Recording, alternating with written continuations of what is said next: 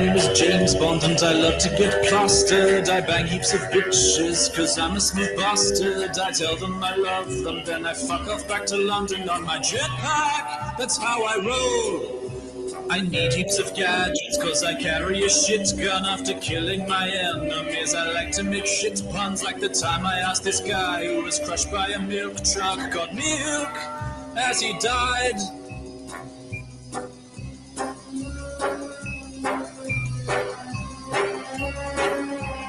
Because I'm suave, it's okay for me to act like a prick.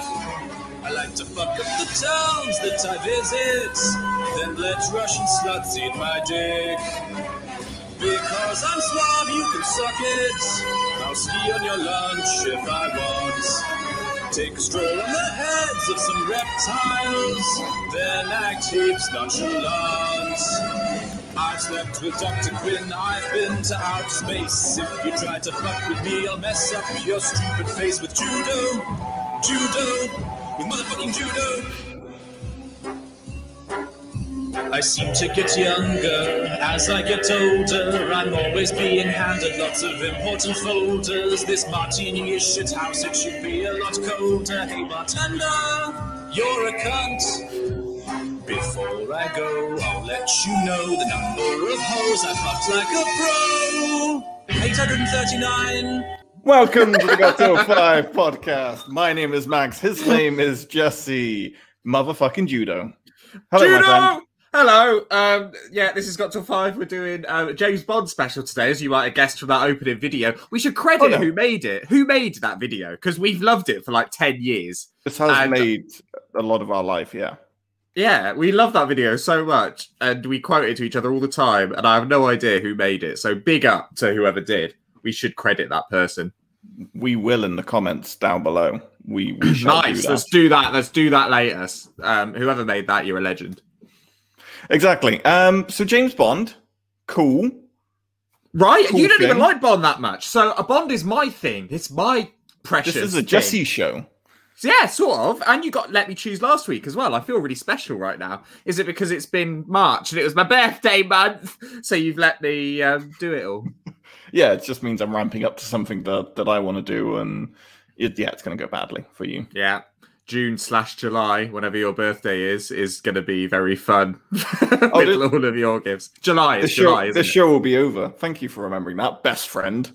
July, it's always the same weekend that I work at the New Forest Folk Festival. So your birthday is like July the 9th? Fucking 8th? hell, mate. 11th? But you should know this in your soul. Like it should be there in your head. I'm sorry. 849. 849. This podcast will be long dead by then. That's true. Well, we're doing something new, though. Stop. You always say that as if it's the end of us. It's not. We'll burn like Phoenix from the ashes. We'll be new. Can't get rid of me, sunshine. This is true. I've tried for many, many a year. I'm like crabs. Gonorrhea comes back, doesn't it? Herpes. Does it? Like herpes. Herpes never goes away. Yeah, I got mouth herpes. I get that. They're called cold sores, aren't they? Thanks for sharing live on air. Appreciate it. I haven't got them right now, but I do get them sometimes. So if anyone ever kisses me, just have a gander first. Double check before you lean in. Why do you like James Bond so much? I've always loved James Bond, and it's actually it's the fault of. Do you remember Ed Breeze, who we went to school with? He was like my little friend in year 7 and 8, and he was obsessed with James Bond. And as a result, I got into it. So like whenever I'd go around his house, there would be a Bond film on. He watched them all the time. It's a bit weird looking back. He was really into them. And on VHS back in those days, kids. And we just have them on. And it was great. And it was just, I don't know, like, it's nice to have like I've always been drawn to masculine figures without being particularly masculine myself. Like maybe it's because I'm trying to make up for something in my heart. Like, I fucking idolize Bruce Springsteen, right? Which I know is different from Bond. Of men, yeah. He is a manly man. To me, he's like he's exactly what masculinity should be. So I love him. I've always loved, like, metal music is all built on that. It's muscular, sort of cool frontmen, you know, like Slipknot is all Lemmy from Motorhead is all Metallica is all And it's just because a bunch of nerds are desperate for. Jesse does listen to metal, I promise. It's just... It's because like all these nerds want a man, right? Like a masculine thing that they know deep down they can never be. That's what Bond is as well, I think. I think there's a bunch I'm loving of, you like... this evening. I have herpes. I just need a man to hold me and make me feel special.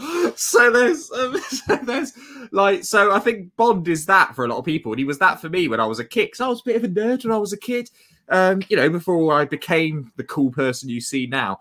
But like seeing this... You're wearing a Guns N' Roses Beano t-shirt. Yes, I am. The Bass Street Kids in the style of Guns N' Roses. That's cool now, right? Would have probably got beaten up as a kid if I wore that. But now, comes full circle, I'm cool. Why is that adult wearing a child's t-shirt?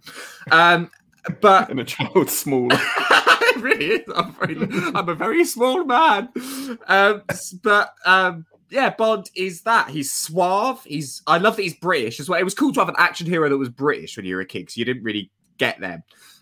He's British. He's wears cool shit. He bangs the birds. He like has cool guns, cool cars and stuff. Like all this manly stuff that is.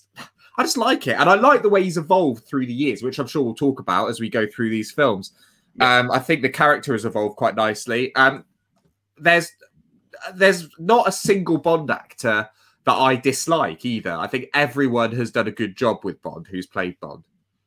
Very true, very true. And that will be something we touch on, because I think we cover nearly every Bond in our list. I think there's I don't know what's on your list actually, but there's but there's certainly a Bond that I have omitted that a lot of people love, and I'm not a massive fan of him, but we'll talk about that later. Interesting. I'm excited to see. Quick side fact, Got Till 5 history related, little trip down memory lane. Did you know that yesterday, Jesse, was the 20th anniversary of Dreamcast dying a slow, painful death? Oh, really? What March do you mean? 31st, 2001 was when it...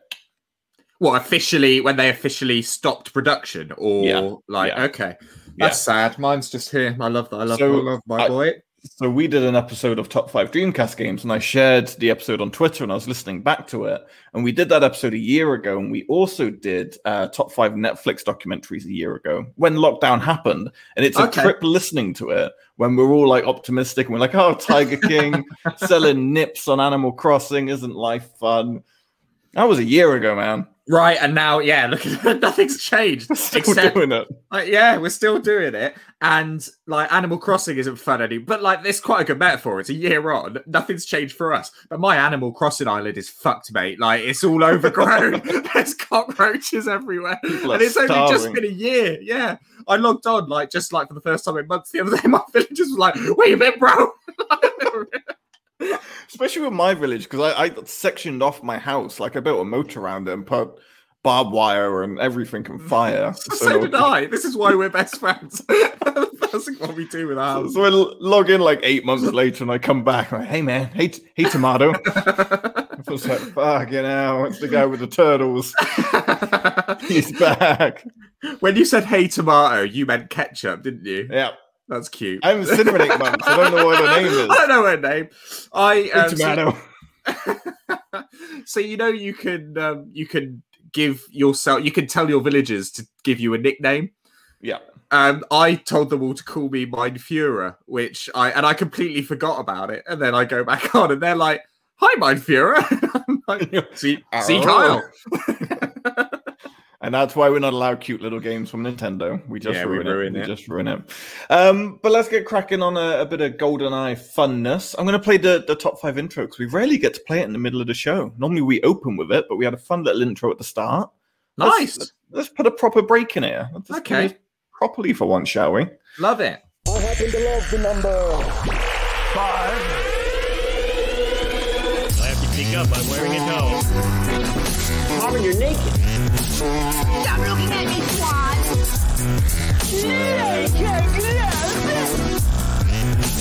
You have until the count of 5. Are you itchy? That feels like we did a pre-show, doesn't it? That's fun. It does. It's like, hi, everyone. I'll be honest with you. I'm not itchy. I know you're watching me rub away there. I mean, I've already destroyed my sex appeal talking about my mouth herpes. and my children's t-shirts. So I might as well carry on with this. I have an ingrowing hair on my shoulder blade. Jesus and Christ. good God, does it hurt? And it's just really sore. I don't know if you could. Please don't. We're okay. We're okay. Can you see that? I didn't put a warning on this episode. Put it away. You can see it, right?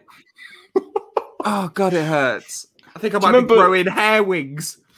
You used to be the attractive one out of us two. My how the tables have turned. How are the turntables? I was a late bloomer.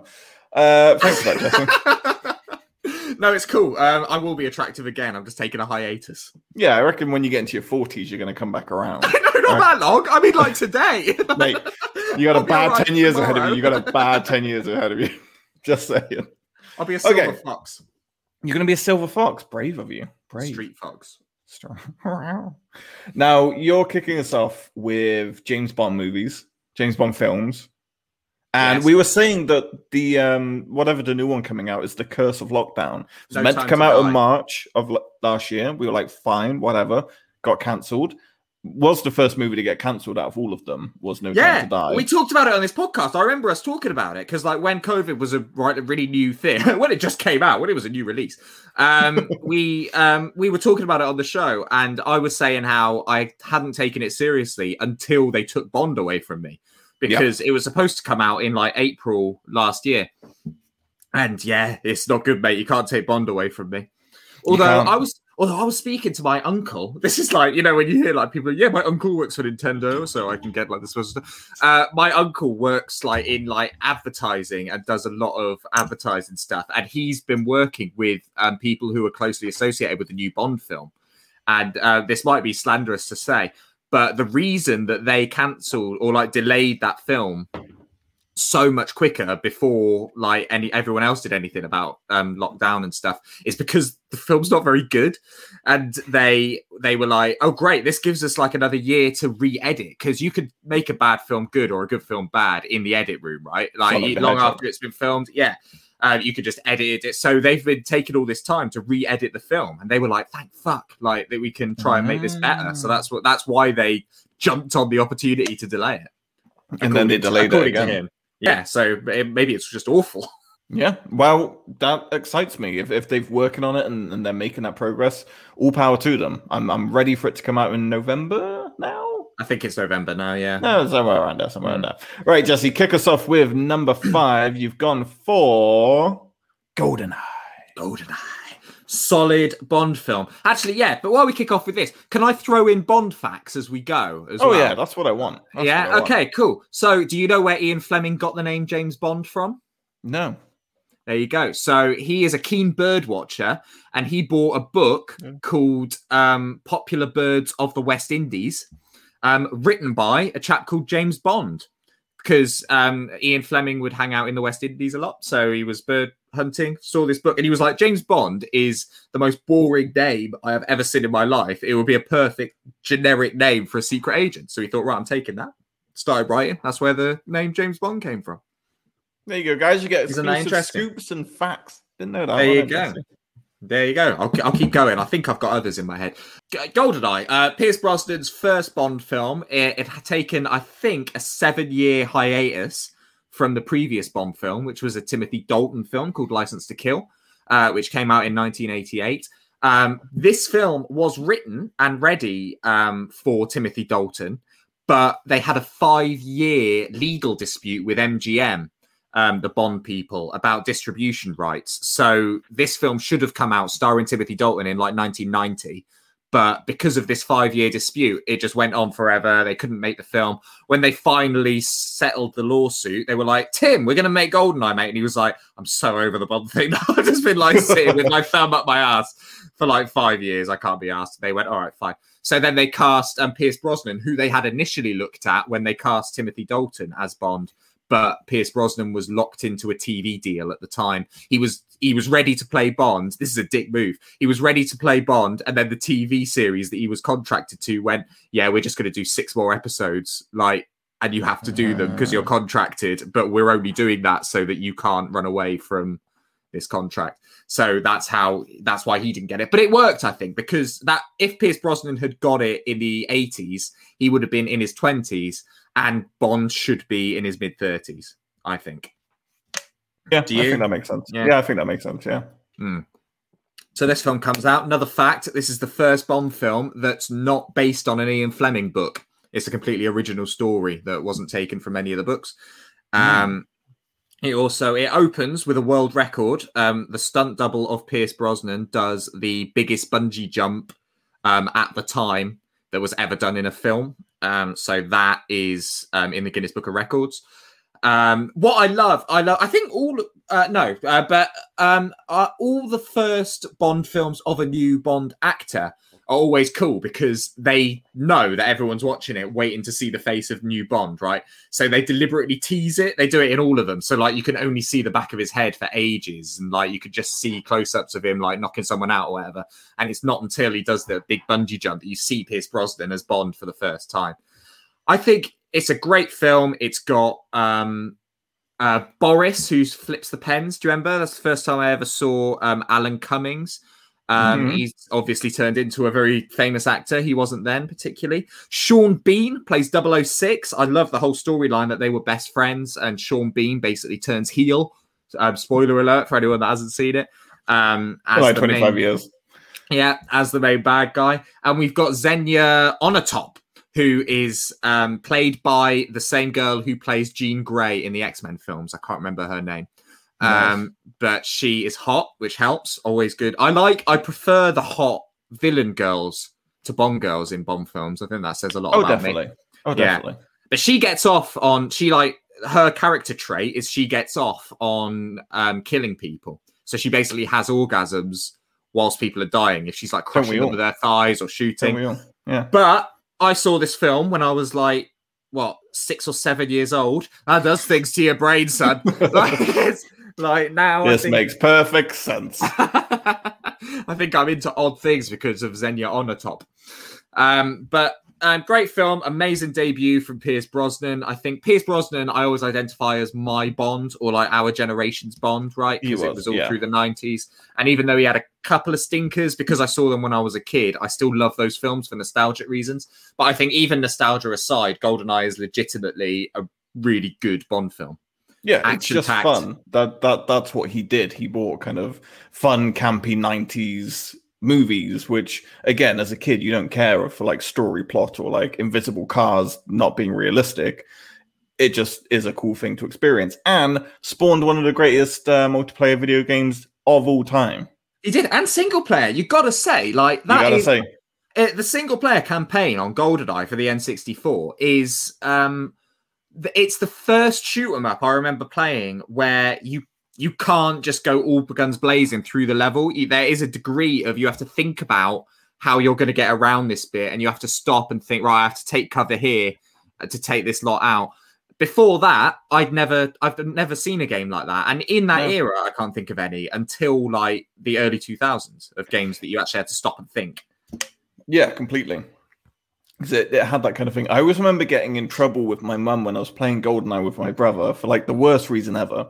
We were playing a multiplayer game, and you can select like whether you want to have explosives or just pistols, and you could kind of select like your gun thing. But there's also an option where you can just hit each other, and it's just called slaps, and that's the level that you can kind of have just slaps, which is a nightmare when you have Oddjob in the map.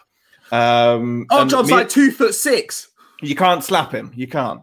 So we were going around the map, and me and my brother, and we were just doing slaps and stuff, and he hit me, and I just go, "Oh, you slapper! Why did you hit me? Why are you being such a slapper?" And I just heard Mum from downstairs go, "Oi! Why are you using that language?" I said, no, he's actually slapping. Why am I in trouble? I don't understand. Oh, that feeling as a kid when like there's been a genuine misunderstanding. Yeah, and you're getting bollocked, and you're like, but you can't explain it because you still know you're a child. You know, you'll just like get in trouble more. Yeah, like clearly I've said something that I shouldn't have, but I'm not entirely sure what that is. Yeah. So, apologies. That was the only problem with GoldenEye, is that Oddjob in the films, he's in Goldfinger, is not a short man. But in the game, he is. Knick-Knack is a playable character in multiplayer. He's an actual dwarf, and he is taller than Oddjob in the game GoldenEye. It does not make sense. That's just some classic Nintendo racism there. Ridiculous. Poor old Nick Nack. I love that little guy. But you said about Pierce Brosnan bringing a bit of campy and fun back, and he did, which is great, because Timothy Dalton had done 2 films before this. And Timothy Dalton, very deliberately, when you see him interviewed, wanted to take on a serious Bond. He wanted to make Bond less of a womanizer. And if you watch his 2 films, he only has one woman that he sticks with in each film. He fought for that. It was a very serious Bond. He didn't really joke. He was quite a harrowed Bond. Awesome Bond, I think. But I don't think the world was quite ready for that. And then Pierce Brosnan comes along and cams it up again. And everyone's like, yes, mate, that's what we want from Bond. Yeah, especially in like it works for modern Bond because that's the audience. But in the 80s, when you're competing against, your Sylvester Stallone, your Arnold Schwarzeneggers, and you've just got this like fun over the top action, you don't want your suave one woman kind of James Bond. That's not what we look for, especially when you've had 20, 25 years of whatever Sean Connery in the Restaurant did. Yeah, exactly. It's it's weird. The Timothy Dalton films are reviewed really well now. If you look at like contemporary reviews, people are like, these are awesome films. But when they came out, people weren't hot on them. Yeah, completely. And I feel like Pierce Brosnan looks like James Bond the best. Like he's just got that look, doesn't he? And he just kind of oof. Some of them, we'll get to them a little bit later. Woof, baby. Some of them are a bit hit and miss where you go, James Bond, really? Come on. Timothy Dalton. You leave him alone. But Pierce Brosnan has that. Like, look at this dude with his like silencer gun and his tuxedo. So cool. Yeah, he is cool. Have you seen him recently, Pierce Brosnan? What he looks like now? Yeah. He's grey and got a massive fucking beard. It's awesome. Yeah. He looks great with a massive beard. Gorgeous man. He is good to do. And he's a genuine fan of Bond as well. Like, he's the only Bond actor that you see interviewed who still marks out over the fact that he was James Bond. Like, he absolutely loves that shit. Like, he you see Sean Connery interviewed, and he's like, I just hate that people only know me as James Bond. And you see, like, Daniel Craig interviewed, he's like, yeah, I'm only doing this for the money. Like, this has gone on way too long. And then you see Pierce Brosnan, he's like, I get to say the name's Bond, James Bond, like everyone else did. It's fucking awesome. And I did a scene with Q, and Q's in like all the films, and I got to act with him. And he's like, he still absolutely loves it. And that shows as well. That shows in his acting and how he's kind of doing stuff. So well done, life. Pierce Brosnan. Well done. Yeah. God bless you, sir. God bless you. So, solid choice. Old Pierce Brosnan looks a bit like Sam Neill. Very true. Who's Sam Neill? Sam Neill from Jurassic Park. Oh, okay. Yeah. No, I get that. Yeah, I can see that. They should remake the original Jurassic Park with Pierce Brosnan as that part. Yes. What if Pierce Brosnan came back as Q? Ooh. They did a little switch. They've done it a couple of times in Doctor Who, and it's like they played the older character. Well, interestingly, I can give you a cool Bond fact later on, because there's one film I know that's in your top 5, and I can give you a fact similar to that, related to that film. Stay tuned, kids. Stay tuned. But can I give you another Bond fact now, just while it's in my head? You certainly can. You Only Live Twice, which was one of Sean Connery's Bond films. I sent you a picture earlier. It's the one where he has racial reassignment surgery, where they turn him Japanese, where they basically just cut his fringe flat. That's all they do. And making that. Do you know who wrote that film? I mean, obviously Ian Fleming wrote the book, but do you know who wrote the screenplay? No. Roald Dahl. Ah, fun facts. Right, yeah. Roald Dahl wrote the screenplay of that film. And do you know what Ian Fleming is most famous for writing aside from James Bond? No. Chitty Chitty Bang Bang. Really? Yeah. What a multi-talented multi-talented writer, right? From James Bond to Chitty Chitty Bang Bang. Yeah. I'm just picturing like him showing up to take on the child catcher and just like popping that guy. I'm picturing Chitty Chitty Bang Bang just as an Aston Martin. And him just going down the road going, oh, hey, Chitty Chitty Bang Bang, Chitty Chitty Bang Bang, just like me. Hey. I was like, yeah, machine guns are coming out of the headlights. That's in my head now. Whenever I see James Bond driving a car, I'm just going to picture him doing that. Like,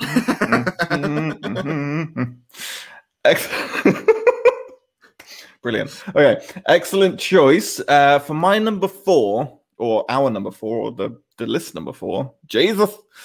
Going OG. as OG as you can get for the full-length films. As OG as you can get with Dr. No. Now, Dr. No is the first James Bond film. It says quite nicely there in red text. And it's cool because there's a lot of... I'm stalling for time while I remember. Okay, my number 3. Number 3, everyone. So for me, as Jesse said, like I'm not a massive James Bond fan. I've not like sat down and watched them, but they were a big part of my childhood where it would be Channel 4 and they'd be on and you'd end up watching them and they leave an imprint in all of our lives. I think no one can ever say they've never seen a James Bond film. I don't think anyone has that title in their life. And Dr. No was this kind of very first not low budget, but they didn't put a lot of money into it because they just didn't believe that it would be successful. When they tried to pitch it, they said that it's just too blatantly sexual and it's too British. Like those are the two reasons that studios kept passing on it. Which feel like they're opposite things. They shouldn't. Bloody British and their sex everywhere. you bloody Brits and your dildos. But it's a fun movie, and the way they lowered the budget meant that Bond had to be a little bit more resourceful than what he would normally be. It wasn't just like explosions and gadgets and all these cool toys that they had. He was doing like spy shit where he was putting hairs over doors to see if the seal would get broken. The scene where he's got like the reeds and they're trying to breathe for the snorkels and stuff. And then there's the tarantula scene. There's no like big fight scene. It's Sean Connery versus a tarantula. That's like the biggest threat halfway through the movie instead of like them swarming in his room. And did you know that Sean Connery is terrified of tarantulas? Like it's his worst fear. So what they had to do was they had to put a glass barrier between him and the tarantula. When they had that scene of his face and the tarantula, it's actually a tarantula glowing up glass because he just would not be near it at all. That's interesting. That's quite precious, like, because Sean Connery obviously became a legendary actor, but he wasn't at this point. This was like his first big role, and he's already making demands like that. But he's great. What I really love about Sean Connery, this is like one of the few Sean Connery films where, because he's on the beach and that, he's in his trunks and you see him topless. And he's got like this old naval tattoo here, and they just rolled with it. Like they just left that on his arm. So I love, like, in canon, James Bond has this shit hot naval tattoo on his forearm, which I quite like. Well, they weren't expecting this to be this 50-year franchise where they had to worry about continuity, were they? And we'll get onto continuity later and all of that. But my favorite fact about Dr. No, Jesse, is did you know that in an early draft of the screenplay, they wanted to make Dr. No a monkey? Dr. No would turn out to be the simian idol, a monkey god worshipped by island natives, though he'd have human avatar who had a capuchin monkey of his own. But the producer was appalled and told the screenwriters to go back to the novel and come up with a less ridiculous nemesis who was more faithful to what Fleming had written. But I pray that they had done that. So dope. And apparently, like, I don't think it's been 100% confirmed, but Rami Malek's character in the upcoming Bond film is hinted at being a sort of reincarnation of Dr. No. So that would be really cool. Christoph Waltz with as Blofeld. Blofeld. Darling. But hopefully we can't rule out that Rami Malek is actually a human being controlled by a monkey in this film, right? We can't rule it out in this film and in life. We don't know that's the case. Hey, you know who's co-written the new Bond film? No. Phoebe Waller-Bridge. Interesting. Yeah, I didn't actually know that until fairly recently, but I think that's a really cool person to sort of be brought in to write a Bond film. Yeah, I think she'd do amazingly at that. And I have another Bond fact for you, which you might not know. So this is targeted as the first ever Bond film, but it's not the first ever Bond adaptation. In 1954, there was a TV show called Climax, and Barry Nelson, an American, played Jimmy Bond in a Casino Royale adaptation. He did. Casino Royale has been adapted 3 times. Yes. This is the first one. Then there was an Terrible awful comedy film, where Woody Allen was the Bond villain in that film, which is pretty. It is actually a bit funny. Those bits with Woody Allen. It's like an Austin Powers spoof, though. It's that level. Yeah. And then obviously Casino Royale being Daniel Craig's first one. But Dr. No, love it. First one. It's interesting watching it now as a Bond film, knowing all the Bond tropes, because this film doesn't have any of them. Like other than he does say my name's Bond, James Bond, but there's no like big song at the start and all that. Yeah. There's no like big song at the start. I don't think he drinks a martini at any point in the film. Like all this just stuff that you associate with. Well, Q isn't in it. It's the only film that Q isn't in. Well, not now, obviously, but like until Q retired in The World Is Not Enough. Yeah, he'd done every Bond film with the exception of the first one, Dr. No. Which is mad because he always looked the same age. Oh yeah, he was old, and then he's just one of those people who was old and will just stay old forever. Yeah, in the 60s he was old, in the 90s he was old, and never changed. He died pretty gruesomely. I can't remember exactly how it was. Yeah, I think he had retired. The World Is Not Enough was his last film, and it was then. It's like, I reckon this was a hit, like a Diana style. So he'd retired. I bet the Broccoli Mafia film family who do all the Bond films weren't happy about it. So when Q was driving to the premiere, he had a heart attack and crashed his car, I think. What? While singing Chitty Chitty Bang Bang? While singing Chitty Chitty Chitty Bang Bang, We Love You. Q, James, I'm going to get the actual facts on this because I can't. He's going to get the fact. While Jesse's doing that, I'll give you guys another fact about this movie. To launch Dr. No and the James Bond, because they knew they wanted this to be a franchise and they knew they wanted it to be this big thing, the filmmakers tried to cast a lead role by hosting a nationwide Find James Bond contest in England. They got some publicity behind it. But the filmmakers had absolutely no intention of casting the winner. Peter Anthony ended up winning. He was a model, but he had no acting experience. But I bet he's kicking himself now that you get this promise of, you can be the next James Bond, and then nothing. Not good. Well, there's another Bond we could talk about that had no acting experience, which is quite interesting. We'll talk about that later. Yeah, here we go. Q. So the guy that played him was called Desmond Llewellyn. On 19th December 1999, Llewellyn was driving alone to a book signing event when his Renault Megane was involved in a head-on collision with a Fiat Bravo driven by a 35-year-old man on the A27 near the village of Berwick in East Sussex. Despite attention from a doctor and being taken by helicopter to the hospital, he died shortly thereafter at the age of 85. That's mental, isn't it? Like, dying at 85 from a car accident. It's crazy. Yeah. But yeah, that was the end of Q. God bless you, Q. God bless you, Q. And we'll get to it later. We keep saying this. We'll get to this later. But I like the replacement Q as well. I feel like Ben Whishaw did. That was all. Yeah. Well, the original replacement Q was R, played by John Cleese. Do you remember that? They did that for a couple. I love these episodes where you and me just kind of out-fact each other. Yes, but did you know? Are you aware? I know so much useless stuff about, but that didn't really work. And but yeah, Ben Whishaw. I love that casting. I like that they've gone the other direction on these things. Like, it's baby steps, but like, I like that Moneypenny is now played by a black person. Do you know what I mean? Yeah. Like, that's a cool step forward. I like that Ben Whishaw is like young. Obviously he is, but I mean, like, the character Q is now like young and up and coming, which completely changes the sort of dynamic of that character. It's really cool. Exactly. Very, very cool. And I would recommend people just go back and rewatch Dr. No. Yes, it has a lower budget and it's all filmed in kind of one location. And when people get shot, it's really funny because it's like they're getting tickled. Like every time. But it's the iconic bikini scene on the beach. The iconic that is amazing. Scene. Yeah. With the first ever Bond girl, right? And she's... which sold for £35,000. Fact. Did it? Well, the bikini? Yeah. Oh man, there's some like millionaire who just like sleeps with that on his face and a boner. And did you know that Sean Connery and Ursula Andress had an affair during production? Of course they did. Sean Connery's all man. Who wouldn't he? I bet he had an affair with every man, woman, and child he ever worked with. Maybe not child, I know the man's dead, but okay. We've got 7 episodes left, Jesse. Come on. But yeah, that iconic line when he sees her in the bikini and she says something like, are you looking for something? And he goes, no, just looking. I quite like that line. But the weird thing is about that affair is it was called off because Connery's wife became pregnant. But later Connery became the godfather of Andress's son. So like he had an affair with this woman. She had a baby with someone else. And then he was the godfather. Like, I'm sorry, but if I was her husband, probably wouldn't be cool with that. He probably didn't know until now. Listening to this show.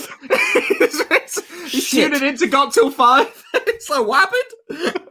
Wait, hold on a minute. But I'd recommend checking out Dr. No. Like, yes, it's the first one. Yes, it's lesser budget and it doesn't have the stuff. But you got judo in it. You've got Bond, James Bond, and it's just fun. And it's where it all started. And I think it still holds up, my friend. Yeah. Sean Connery is all man. It's not what I was saying. You're just saying what you want at this point. I hear what I men on the hear. brain today. Haven't you? Men. Love men. Okay, your number 3 pick is one I'm interested to hear about because I don't remember it and I don't think I care for it. So what do you got for me? Fuck your choice. This is License to Kill, 1989. I thought it was 88. I misspoke earlier. Apologies. So this is from the Daltmeister. Timothy Dalton. This is his second film. He did The Living Daylights a couple of years before this. There he is. That is a good-looking Bond. And that...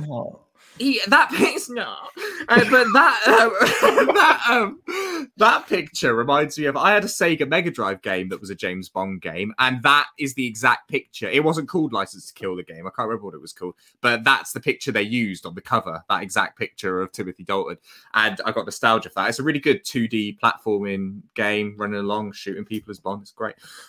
Anyway, this is a good film. I really like Timothy Dalton as Bond. A lot of people now compare him to Daniel Craig in that he made the character more serious and took a lot of the campness and humor out of it, which sounds bad, but can be quite cool as well. This film did pretty poorly because it came out at the same time as, like, I think you touched on it earlier, like just all the fucking late 80s amazing action films. Like it was against Lethal Weapon, Alien, fucking I had that other one in my head, Rambo, like stuff like that. Like, how could you compete with that, really? But I love this film mainly because it's believable, because the bad guy, Sanchez, is awesome in this. He's a totally believable, like, mafia-style gangster guy. And he works on trust, which you sort of would have to if you were in this world. And I love that he works on trust. He has a henchman who's really cool, who is... do you like Sin City, the film Sin City? Love it. Do you remember Brittany Murphy's boyfriend, who Clive Owen fucks up? The sort of Mexican-looking dude with the long hair. Yeah. So he is the henchman in License to Kill, and much younger with short hair, and is a good-looking lad when he was younger. So sort of cheekbones that you could cut yourself on if you gave him a little smooch on the cheek. Good-looking bloke. It's a good-looking bloke. It's the Easter weekend, man. I'm happy. I'm in a good mood because I got 4 days off. So he's good. Sanchez is awesome. Cool gangster. Timothy Dalton plays it real serious. Real hot American girl in this. She's like the Bond girl. She's really hot. Can't remember her name. She's got short hair as well. She's got a proper little bob, which is like... I don't know if that was particularly trendy in the 80s, but it worked on her, baby. I just think he's a serious Bond. There's not all that much action in this. This is more of a psychological Bond film. He... becomes friends with Sanchez, the main bad guy, and Sanchez trusts him as like a potential henchman. So basically, Bond is because he goes rogue. So it starts right. Sorry, I'm all over the place. Focus up. Yeah. So this film starts with Felix's wedding. You know, Felix, who's like a reoccurring character through all the Bond films. He's black in the Daniel Craig stuff, isn't he? Always American, friend of Bond. It's his wedding at the start, but his wife gets killed at the wedding, which is echoing something else. And to take revenge on Felix, Bond basically goes rogue, and the MI6 are like, "You can't do that, mate. Like, there's protocols." He's like, "No, I'm going to go rogue and fuck this guy up." And they're like, "Right, you're fired." So he becomes a rogue agent. So he's off, that's when he tries to sort of get work as Sanchez's hitman, but he's doing that to get in and kill Sanchez. And then Q, here's what's going down. This Q gets like action scenes in this film. Q hangs out with Bond in the hotel, and like they're living like the original Odd Couple, which is brilliant because like in all the other Bond films, you just see Q at the start and he just gives Bond the gadgets and that's it. Yeah. He goes on location for this, and there's one brilliant bit where he's in disguise as like a gardener or something, and whilst Bond is chasing Sanchez, and he needs to contact Bond. So he just turns his rake, like pulls his rake open, and there's a massive like phone in the rake. He's just speaking into it. Hello. It's the most like massive aerial coming out the top of it. It's like there's no subtlety to this rake phone. But I think that tells you how good a friend Q is. Like, he's always in the office, but then he's like, Q, my mate's wife got murdered. I'm gonna have to go. I'm on it. Let me get the rake. Let me get the hoe. And I'll meet you there. That's no way to talk about the Bond girl. But it was really cool. And I like that Q did that, even though Bond had gone rogue. Timothy Dalton is a great Bond. He was well ahead of his time. Both of his films, The Living Daylights as well, are awesome. And the only role that comes anywhere near this is when he voiced the thespian hedgehog in Toy Story 3. That's all Jesse will remember in your when Timothy Dalton kicks it, right? Great Bond, great hedgehog. Great hedgehog. Do you remember that hedgehog in Toy Story 3? So good. Yeah, the thespian hedgehog. Gotta love him. So I gotta admit, Timothy Dalton is my least favorite Bond, but hearing you speak about it, no, don't flip me off yet. Save it. So for when you mean it. So my favorite Bond films are the more serious kind of elements of Bond, with Dr. No and my next choice and the choice after that, you'll see. I'm very dull. So with Timothy Dalton, I watched him as a kid, and when you're a kid, it's like, where's the boobs, man? Come on, I'm 7. You are right. Yeah, they're definitely sort of more grown up. Bond films, and I've never watched them since I was younger. So now I feel like I need to go back and give the Dalton some love. Give it a go. Just please, for me. Either of them. Both of them are good. It's the long weekend. I got fuck all to do this weekend. Sit by myself. I'm just gonna watch a bit of Dalton. Me and the boys singing Chitty Chitty Bang Bang. We love you. I've got a Blu-ray box set of all the Bond films, and it's my pride and joy. I love that shit because each one has each film has like bonus features on it. That's the problem with streaming nowadays, kids. You don't get bonus features like you used to. Like I watch a Bond film, then I'm like, man, I can now watch this like 45-minute featurette on like the making of it and interviews with everyone. Oh man, is what's missing now. Like I always remember Sam Wood. Whenever we'd go and watch movies around Sam, it was just we'd watch the movie and then the next day we'd watch it with commentary. Yeah. And I don't know if you ever sat through the extended version of Lord of the Rings with commentary. Fuck. Like, now I know I'm a patient person. Now I know that about myself. I must have told you this story before, and I've sort of given away the punchline because of what we're talking about now. But a friend of mine's grandparents, he set up a DVD player for them because they never had anything like that. And he was like, look, I bought them a few DVDs. It's like, this is how you watch DVDs. And then left them to it. And he gave them, I think it was The Passion of the Christ. And they were watching The Passion of the Christ. And because my mate really loved that film for some reason.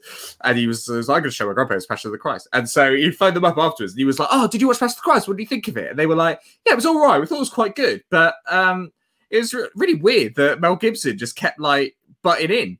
And he was like, what? And they were like, yeah, like we were watching the film and then Mel Gibson would just like start talking in the background. And so they'd obviously put on director's comment, but they thought that was like a directorial choice. Like Mel Gibson had gone, you know what, improve this film if I just talk over the entire thing. This beautiful moment of Christ being punished and dying for our sins. And I talk about, you know, what it was like in LA that day. Yeah, warm. exactly. It was a warm day. Made filming hard. I just love that. It's like he consciously made that decision.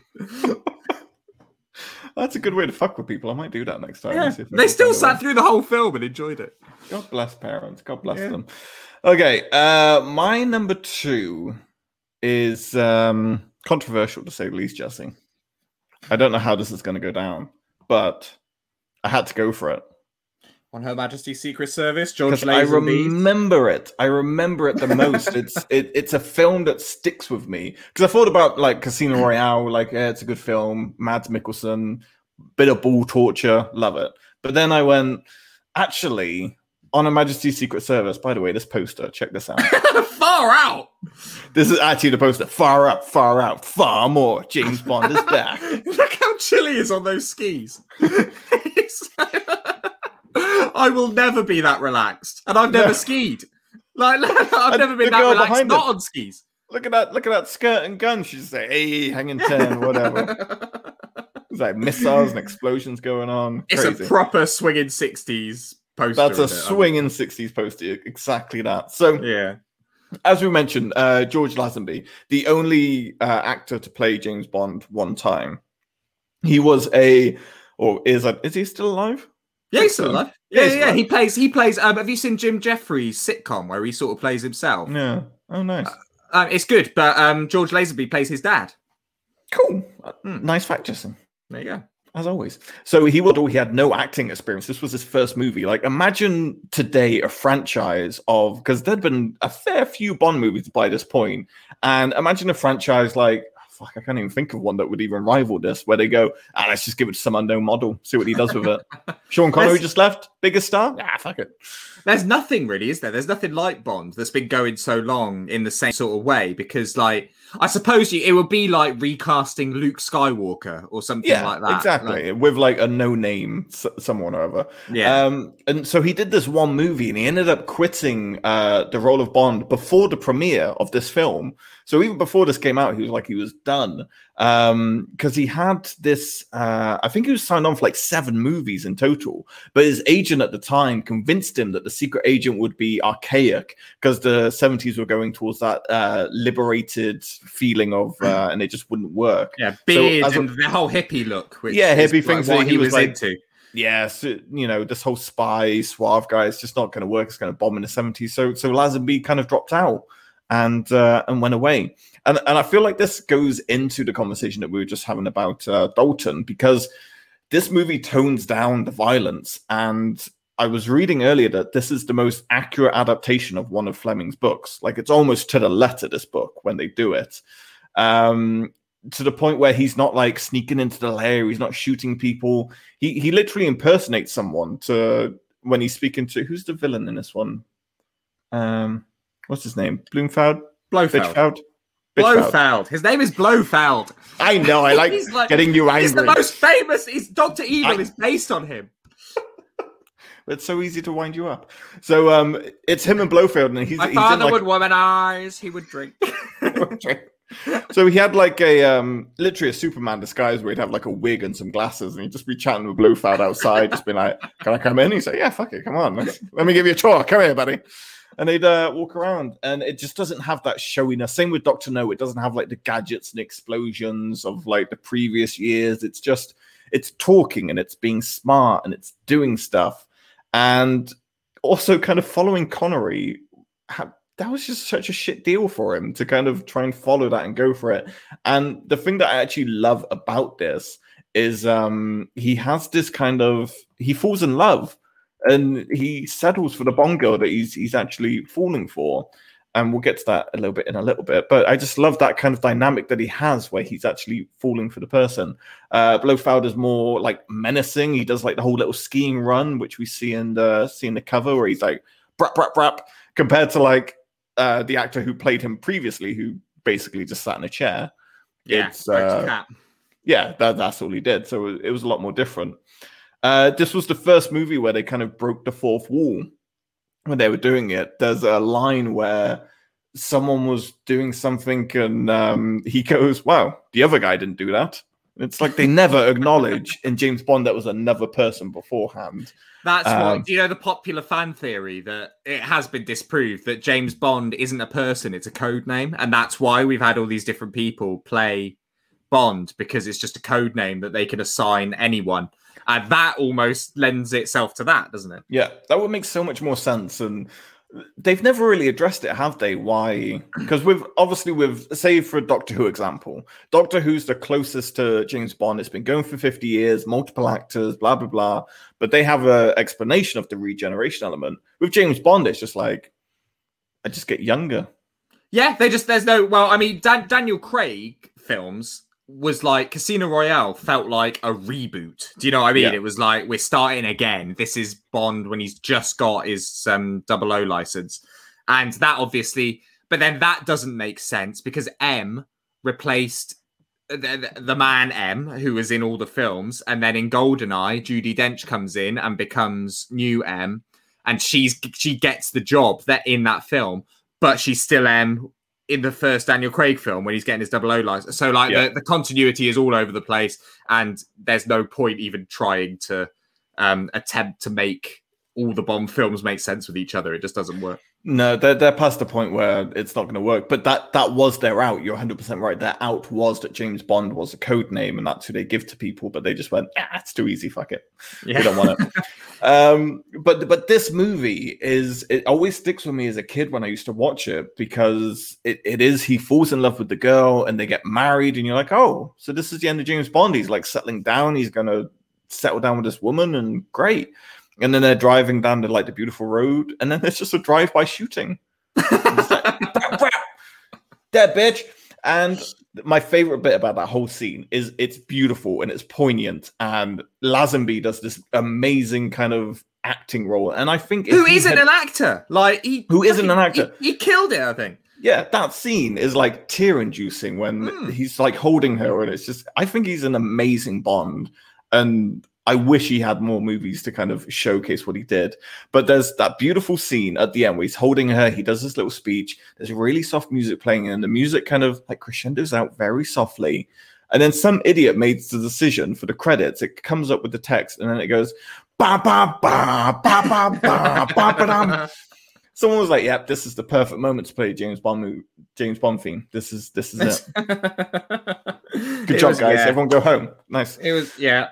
And then Diamonds Are Forever was the film after this. So after Lazenby said, I don't want to do any more Bond, they panicked, and Sean Connery came back for one more, which is weird. So like he finished, Lazenby came in, then Lazenby went, and Connery came back for one more, which Diamonds Are Forever. And so like you say, on Her Majesty's Secret Service, the way it ends with Lazenby doing this touching scene, and it's absolutely amazing. And then, like, graying Sean Connery lumbers out for the next film, which is so, like, doing the Sean Connery thing. It just completely clangs. Doesn't make sense. And they kind of tried to revisit this in the Daniel Craig storylines, where, like, he falls in love with a girl, but then she dies. And the next movie, he's much more vengeful and hateful as a person, and he's a little bit out of control. And I'm wondering if that's what they would have done with Lazenby, in the sense of, you know, the next movie in that series would have had this heartbroken James Bond and like what he would have done. And it's always that kind of what if of what would happen after that, which always intrigues me. Yeah, they could have gone in a really interesting direction, but Lazenby was great. I love that he wasn't an actor. He basically, when he saw the first Bond, Dr. No, he just said to himself, I want to play Bond. I love Bond. He was obsessed with Bond. So he started to make himself look like it. He started going to the same hairdresser that Sean Connery goes to, and just ran into Chubby Broccoli, the guy that like produces all the films. That's his name. And Cubby, his name's not Chubbs, it's Cubby. No, we're sticking with Chubby Broccoli. Chubbs is from Happy Gilmore with the one hand. But Cubby just saw him, and in his audition and all that, George Lazenby said that he was an actor, even though he wasn't. And they were like, "Oh yeah, what films have you been in?" And he was like, "Films from the Czech Republic," and the Cold War was on at the time, so they couldn't check that out. So they were like, "Okay." He was like, "Yeah, cool." So I saw an interview with George Lazenby, and when he admitted he wasn't an actor to them all, and they were like, well, you say you're not an actor, but you fooled like all these top Hollywood executives. Right. So you are a pretty fucking good actor, you know? And yeah, smashed it, like you say.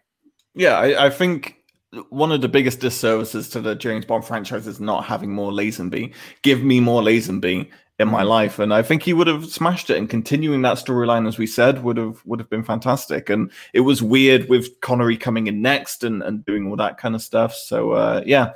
It's a shame, but it's one of those things that happens in kind of film history, and you just have to play it up to what if. I know Her Majesty's Secret Service has that kind of to and fro where people are like, it's a little bit too talky, it's a little bit too like the books, it's not enough action, because everyone was so used to like boom, boom, boom, Sean Connery fucking shit up at this point, that it was a very different change of pace. So yeah, for me, it's great. Like it's more of a kind of cinematic thriller movie than anything else. Yeah. Totally. Wonderful. Okay, Mr. Jesse Benz, you're on to your number one pick. Cool. Well, this means I know what your number one is. So before we get into that, I want to quickly say, because now I know that this Bond isn't in any of our top fives, Roger Moore. Very Moore. obviously an incredibly famous Bond. Love Roger Moore, love his Bond films, but I don't. He's my least favorite Bond. Like, I love all the Bonds. I love Roger Moore, but he is my least favorite Bond. I think he was too old when it started. He was 45 in his first Bond film, and he was like 58 in his last. It was like, he just looked. I remember as a kid just thinking Roger Moore looks old. Like, he's too old, and I can't get into this. Like, Sean Connery, George Lazenby, Pierce Brosnan, they didn't look old like Roger Moore did. And sorry, Roger Moore, I love you. And as I've got older, I've appreciated your films more, but I just couldn't buy into the sort of his comedic old man Bond that he did. Because how many did Moore do in the end? He did Loads. He holds the record, right, for the most. He might do. It's either him or Connery. I think Connery might just pip it because he came back with Diamonds Forever, and it depends whether you count Never Say Never Again, which is a James Bond film Sean Connery did that wasn't licensed by the Bond estate. So whether you count that as a Bond film or not might change the answer to that. But yeah, Roger Moore, like, I think 12 years he was Bond, which is quite a long time. Mind you, Daniel Craig's been it for a while now, hasn't he? Yeah, that's true. That's true. So yeah, I think actually they're tied. Apparently, Connery and Moore are tied for doing the most, which is interesting. And everyone always associates it more with Connery for doing the most Bond films. So it'd be interesting to know everyone else's kind of favorite Bond actors and their favorite films. So let us know in the comments for sure. But Jesse, you're number one before we get to mine, and then we'll decide who is right. You're going for Goldfinger. So this is the third Bond film, which is obviously Sean Connery's third film. It's the first Bond film, in my opinion, that is a Bond film. Like, it's got all the tropes you'd expect from every Bond film after it, where like the women, the over-the-top villains, some chick that's completely painted in gold. And I love their by the way, like, they say that she died because she was painted in gold all over her body so that her skin couldn't breathe. So that's how she died. It was science. Like, and they were like, yeah, it's very common in flamingo dances. As if like these dancers are just dropping dead because they got too much body paint on. But yeah, over the top. But this is the first Bond film I ever saw when I was a kid. So it has a special place in my heart for that reason. Yep. I had it on video and I would just have it on repeat all the time. I'd just be watching this constantly, just have it on in the background when I was doing other shit. Just love this film. And it's funny watching it now. And it's the same with a lot of the old Bond films. Have you noticed that in old 60s films, when they do action scenes, they just stick them on fast forward? Like, yes, just to make a little bit more. Ooh. Yeah. But it's so clear that he's on fast forward. So it's like Benny Hill when he's like just trying to sort of do a forward flip or something. But anyway, the story of this is awesome. The song is obviously awesome. Oddjob is in this, who is an iconic Bond villain. Goldfinger himself, who, Bond fact for you, when Ian Fleming was growing up, his mum was a cleaner to a man in a rich house, like cleaned this rich house. And this man was an arsehole and he hated him. And his name was Goldfinger. So Ian Fleming just took that name and said, oh, that guy was a cunt from my childhood. So I'm going to name this bad guy Goldfinger. And also Fleming really didn't care about, stealing names from bird books and dicks in his childhood. There was no subtext to any of his stuff. He just wrote about what he knew and just that's what they say. Write about what you know. Yeah. And interestingly, the actor that played Auric Goldfinger got in a bit of hot water because it turns out that he served as a Nazi. He's a German man, served as a Nazi in World War II, which sort of all came out afterwards. But then it also came, but then this Jewish family came forward and they said, yeah, he did, but he actively protected us and helped us escape whilst he was serving as a Nazi, like whilst the war was going on. So he was actually one of the good guys. So like as a German man, you have to sign up and be a Nazi. You don't really get much of a choice in that, right? But whilst he was doing it, he was sort of saving Jewish people. So actually, pretty nice guy, as it turns out. The guy that played Auric Goldfinger, probably. Nice. Yeah, but it's just a great film. I love the storyline. It's actually quite clever. I quite like the idea, and it's kind of like, in a way, like there's probably people who actually know what they're talking about or who are we talking to. They're like, no, you're an idiot. But it feels plausible. So Goldfinger's plan is to sort of steal all this gold and sell it to all these people, but he'll have like put radiation into this gold so that he'll always be able to track where it is and basically get it back. And so that gold will never not be his. He'll never not be in control of that gold. Great idea, no? Yeah, 100%. It works. And I like the scene. I like it when he's playing golf with James Bond because it reminds me of The Simpsons when he's like cheating and dropping balls and stuff, because that's what Mr. Burns does when he's playing with Homer. Odd Job with the hat is iconic. We've talked about Odd Job and how much I love. He was a pro wrestler, and the story with all that. We've been into that a few times. I won't do it again. He was tempted. He was tempted. Yeah, you can go. Yeah. You can go back to old episodes to hear the Odd Job story. I just think it's a solid film. It's dated in all the right ways.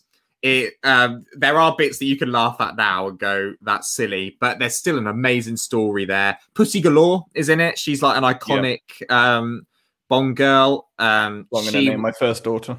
Pussy Galore, yeah. Like, again, no subtext at all. No subtext, yeah. It's like James Bond, you pervert. Name is Pussy Galore. And Honor Blackman played Pussy Galore. Gosh, she was hot. And this gold girl was hot as well. It's all good. It's just a perfect Bond film to me. Do you think this was kind of our generation's, because this is the Bond movie that always sticks out most in my head. Do you think this is like the Bond movie for our generation that we saw first? You know, there's those moments where everyone in a generation sees something for the first time. I feel like all of us know Goldfinger, and it's the one we most associate with Bond, which means we must have all watched it at some point. It must have been on or being shown, something of that nature. Maybe it's a paternal thing, because, like, obviously Pierce Brosnan was our first Bond of the films that were coming out in our lifetime.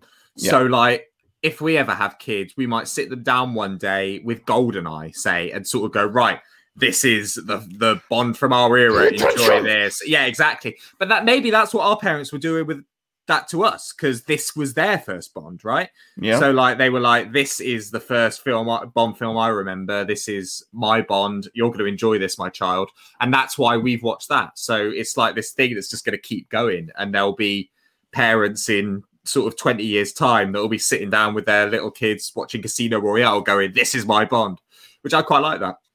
Yeah, I think that's fair. What movies am I going to punish my children with? I don't know. I feel like my parents never did that. They never were like, this is our... If something was on Channel 4, they'd be like, oh, I remember this from when I was younger. But I think I'm a little bit more... Love you. Yeah, I forget. Sorry about that. But I feel like I'm more filmy than they were. So if my child doesn't love Star Wars, for example, then sorry, you're off to the orphanage. My mum showed me a film. My mum's as bad as me. You know what I'm like with forcing things on people and showing stuff to people. And my mum's just as, I get it from her. She's just as bad. And there's what's the fucking film called? It's a Clint Eastwood film. It's really famous because it's got the bunny boiling scene in it. Right. So like, you know, like you would call someone a bunny boiler, and it's from this scene because he's basically got a psycho stalker ex-girlfriend who boils a bunny at one point. Fatal Attraction? Yes, thank you. So my mum showed me that because it's one of her favourite films. Or Play Misty for me. Both had a similar plot.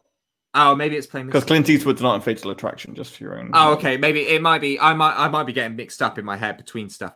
Okay, yeah. She'll let us know. But let's say it's Play Misty for me. So my mum sat me down. She's like, "It's one of my favourite films. Let's watch this." Clint Eastwood, by the way, fact, was asked to play Bond. Turned it down because he said that Bond should always be British. So didn't want to play the role, which is fair play. But I think he still could have been good. But anyway, Clint Eastwood's in this film, crazy ex-girlfriend. And my mum was watching it with me. She could tell I was getting a bit bored and it wasn't really for me. And she was like, just wait to the end. There's this epic fight scene at the end. You'll love it. I was like, all right, sitting there. And then it gets to the end and he's like, this amazing fight scene is flat. And it culminates with him, like, he he throws her off the balcony, and it's really fucking dramatic. And it's like, all right, this is gonna be amazing. And we're watching. Basically, she breaks in the flat. Clint Eastwood sees her. She runs towards him. He ducks, and she falls off the balcony. That's the whole fight. And she was like, "Oh yeah, okay, that was better in my head." I remember that being much more epic than it actually was. Sounds like an Only Fools and Horses sketch. Yes, it's ridiculous. Amazing. But yes, Goldfinger. I don't think anyone's going to argue with you putting it in number one. It's iconic. It's when you say James Bond, you say Goldfinger. The two kind of go hand in hand at this point. Yeah. Solid bad guy. Oddjob is an amazing henchman. And obviously, Oddjob has become even more legendary to our generation because of the GoldenEye video game that we were talking about earlier. Yes, yeah, and I think that's why it kind of sticks in our memory from there. But excellent choices, Mr. Benz. Excellent choices. So, comes down to me to save the day, as always. I love this movie with all my heart. I don't see it as a Bond movie. I see it as just it's an entity all upon itself, and that is, of course, Skyfall. Skyfall. I knew you were going to choose Skyfall, so I didn't. But I will also say that Skyfall, like completely objectively, you cannot argue it is a fantastically made film. Yeah, it is just a non-stop from beginning to end. Your baddies are good, your women are good, your action is good. We were talking about like M and bringing in that younger energy with the weapons, and the gadgets are not over the top and this kind of thing. It just has everything. And that final scene with the fight in the Scottish area, and this was the official. Was it the 50th anniversary when this movie came out? Or I think so, yeah. It was some anniversary, but they did like cool throwbacks to like the Aston Martins and just like throwaway lines and stuff. And I know Daniel Craig is polarizing, to say the least, as a Bond, the way he plays him. But he is my favorite Bond. I don't give a shit. He is cool. He is suave. He is the most believable guy who can get in a fight. If I see any of them get into a fight, I'm like, come on. Yeah, that is true. You're getting your dusty ass knocked out. Like, Daniel Craig is proper legit as a spy. Even Pierce Brosnan wasn't particularly ripped, was he? He still had a skinny dad bod. Like, he's a proper good looking dude, but he was still pretty weedy. Exactly. And then you just had so much into this. And we'll go into the actual plot in a bit, but I want to kind of talk about some of the behind the scenes stuff going on. You know that scene where they were doing like the cutthroat razor where Naomi Harris is shaving him? Sexy. That led to a 405% increase in cutthroat razor sales. Oh, now, really? I'm sad that I don't have the percentage of amount of people who cut their necks trying to do it. Oh, no. That's all gone wrong. But that's what I found amazing. And when we were talking about before bringing back older Bonds to kind of play newer characters, there was talk of Sean Connery playing Kincaid when he goes up to... Was it? Yeah, that was the one I was going to talk about when we were talking about Pierce Brosnan being recast. There we go. So, sorry, Jesse, you can jump in with additional information. But when he goes back to his Scottish home, there's an old gameskeeper called Kincaid, and there was talk of Sean Connery kind of playing him, which would have been, I don't know if it would have been too much. Or well, just the right amount. That's why they didn't in the end. So Sean Connery was on board to do it. And then last minute, they were like, actually, they sort of realized how good a film they had on their hands, I think. And they were like, I think it'll actually, if we suddenly throw Sean Connery in there, that'll completely distract the viewer from what's going on and the story. So it's best not to do that. Yeah. And I think if you talk about success of a Bond movie, yes, we've spoken about GoldenEye and we've spoken about Goldfinger and all the other golds in the world, but this is the one that actually brought in the gold. That was a nice link.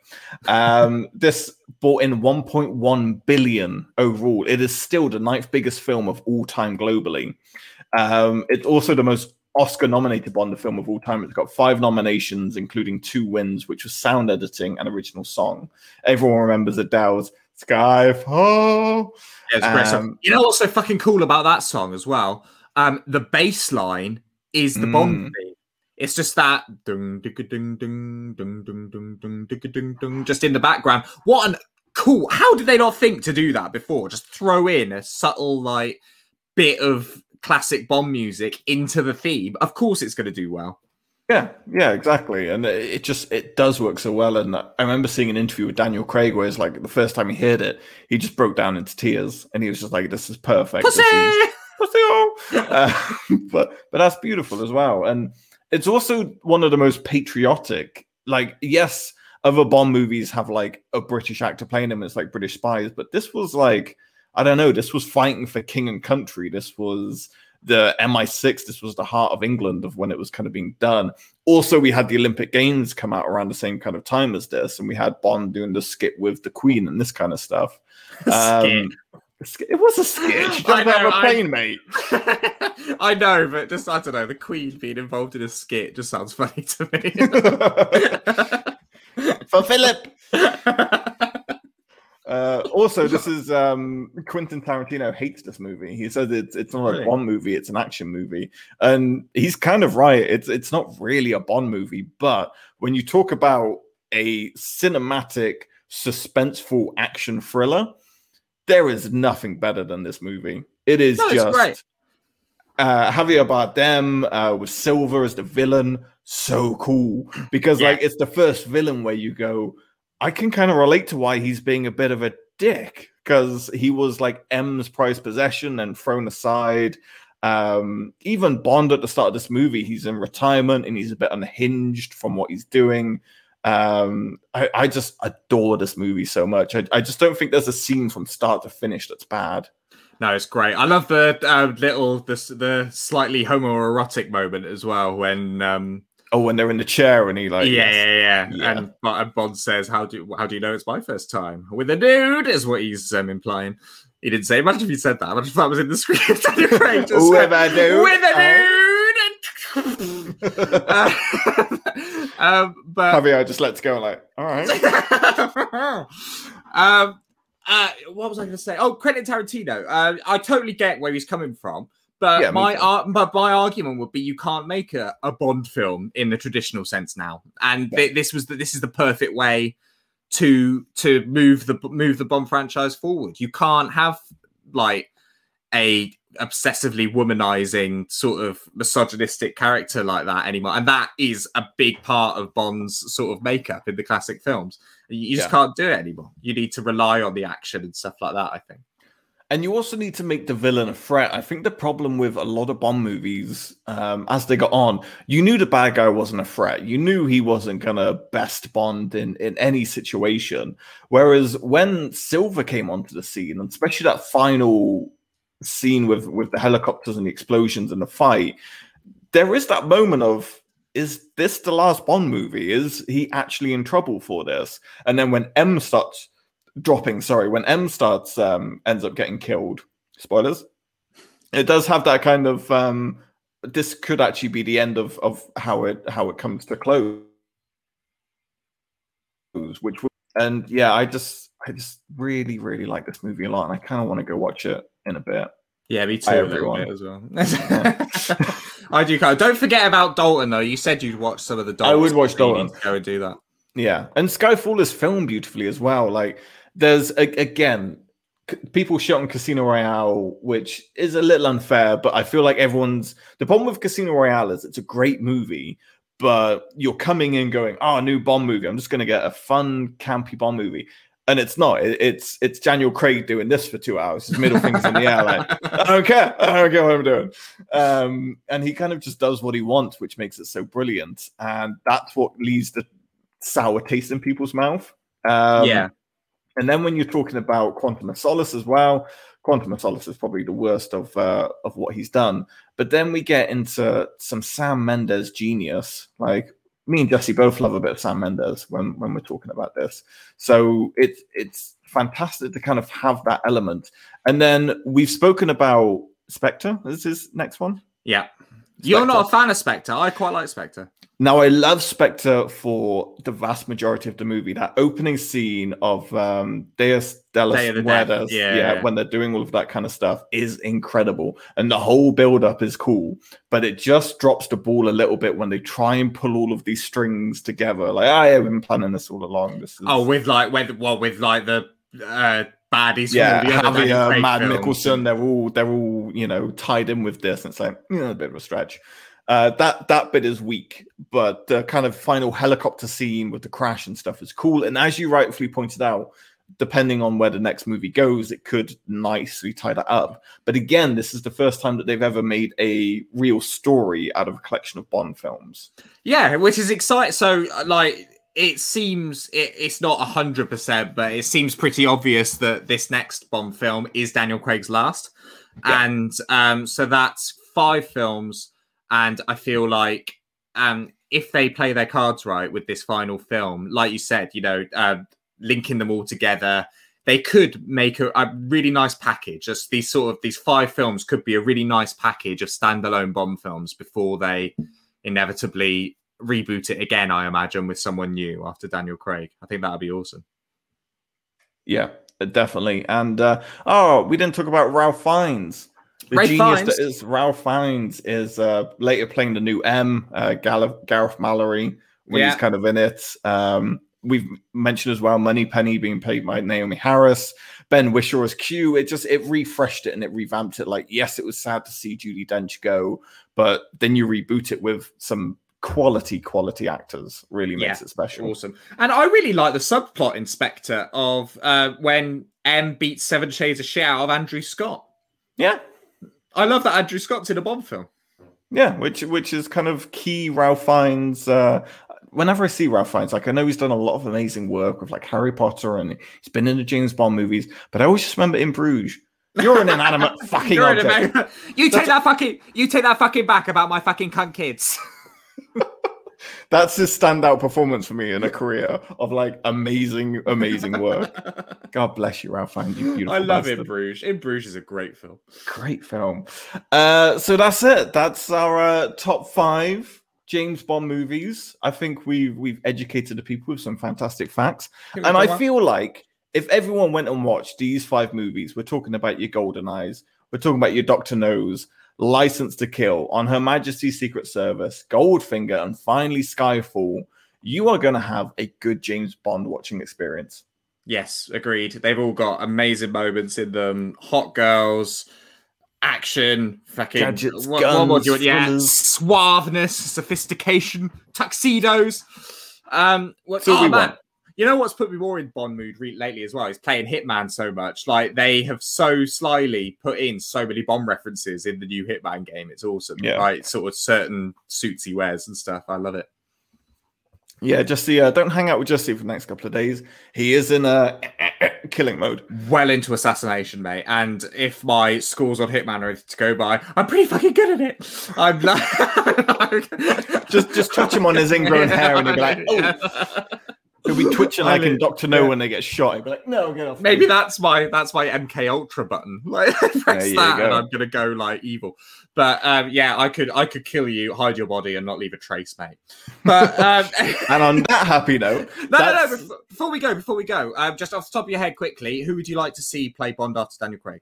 Oh fuck, man! You can't just say before we go. Just quick, just without thinking. This important decision. Just without thinking. Just who do you think would be good? Okay. Give me a minute. Give me 5 minutes. Give me 10 minutes.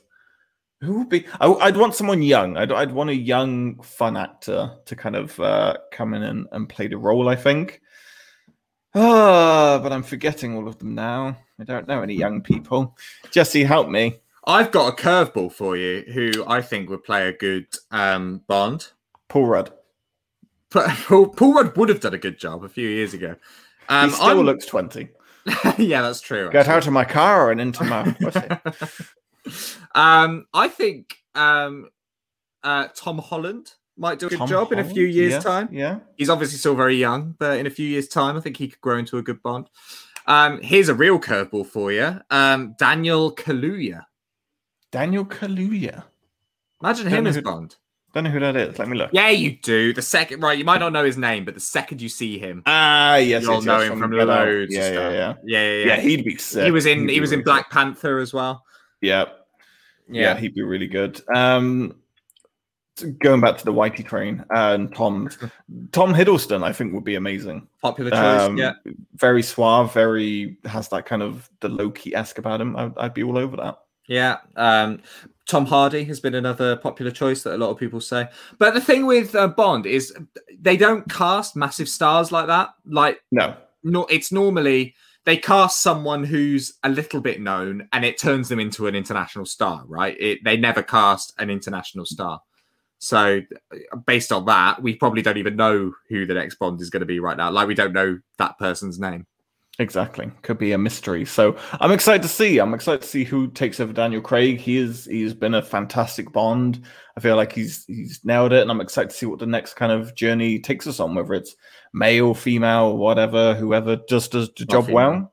It's gonna Jesse, we're very open on this show, goddammit. Can't be female. No, if you want a female, female. if you want a female spy, just write a new film starring a female spy. Create a new role. We don't have to. This is something I'll take to my death. It's not a sexist opinion. Before everyone sends us the hate mail and the messages, it's just people being lazy, not writing original good stories for women. It's nothing to do with anything else. It's been done. It's been done in the past. Do it more. Sorry, fact. But that's the end of our James Bond film. The reason we did James Bond film, we've got the Easter weekend coming up. You need stuff to watch if you're chilling out on that Sunday and Monday. We've given you 6 great movies to kind of settle down with and enjoy. Thank you for watching. You can go check out some sweet merch at gottill5.tmail.com. There's a nice little link where you can go and it's got it there. You just click on it. What's that website called, Jesse? Gottill5.com. If you're feeling lazy. We'll be back next week with another episode. We look forward to seeing you then. Let us know in the comments of this episode your favorite James Bond movies, who you'd like to see play James Bond in the future, whether it's myself or Jesse. I'm just putting it out there. It's fine. I'd be a shit hot Bond. I look more like Hitman at the moment, but I could sort of play a mix of the both. Yeah. Murderous Bond. We love it. Thank you so much for joining us. Go check out our merch. We would greatly appreciate you supporting us. But if you can't do that, money's tight. Just go subscribe to the podcast. That means just as much. We really appreciate it. Not quite. Have a great Easter break. Relax. Enjoy yourself. Eat chocolate. Get fat. And have some fun. Jesse, thank you once again for being an amazing friend, host, and beautiful person to look at, even with your herpes and ingrown hair. I always am, aren't I? So thank you, everyone. Enjoy. Hang on. Like, let's just stick to coleslaw. I prefer that word. So, good night to Jesse's coleslaw, everyone. Mwah. Love you all. Bye. Bye.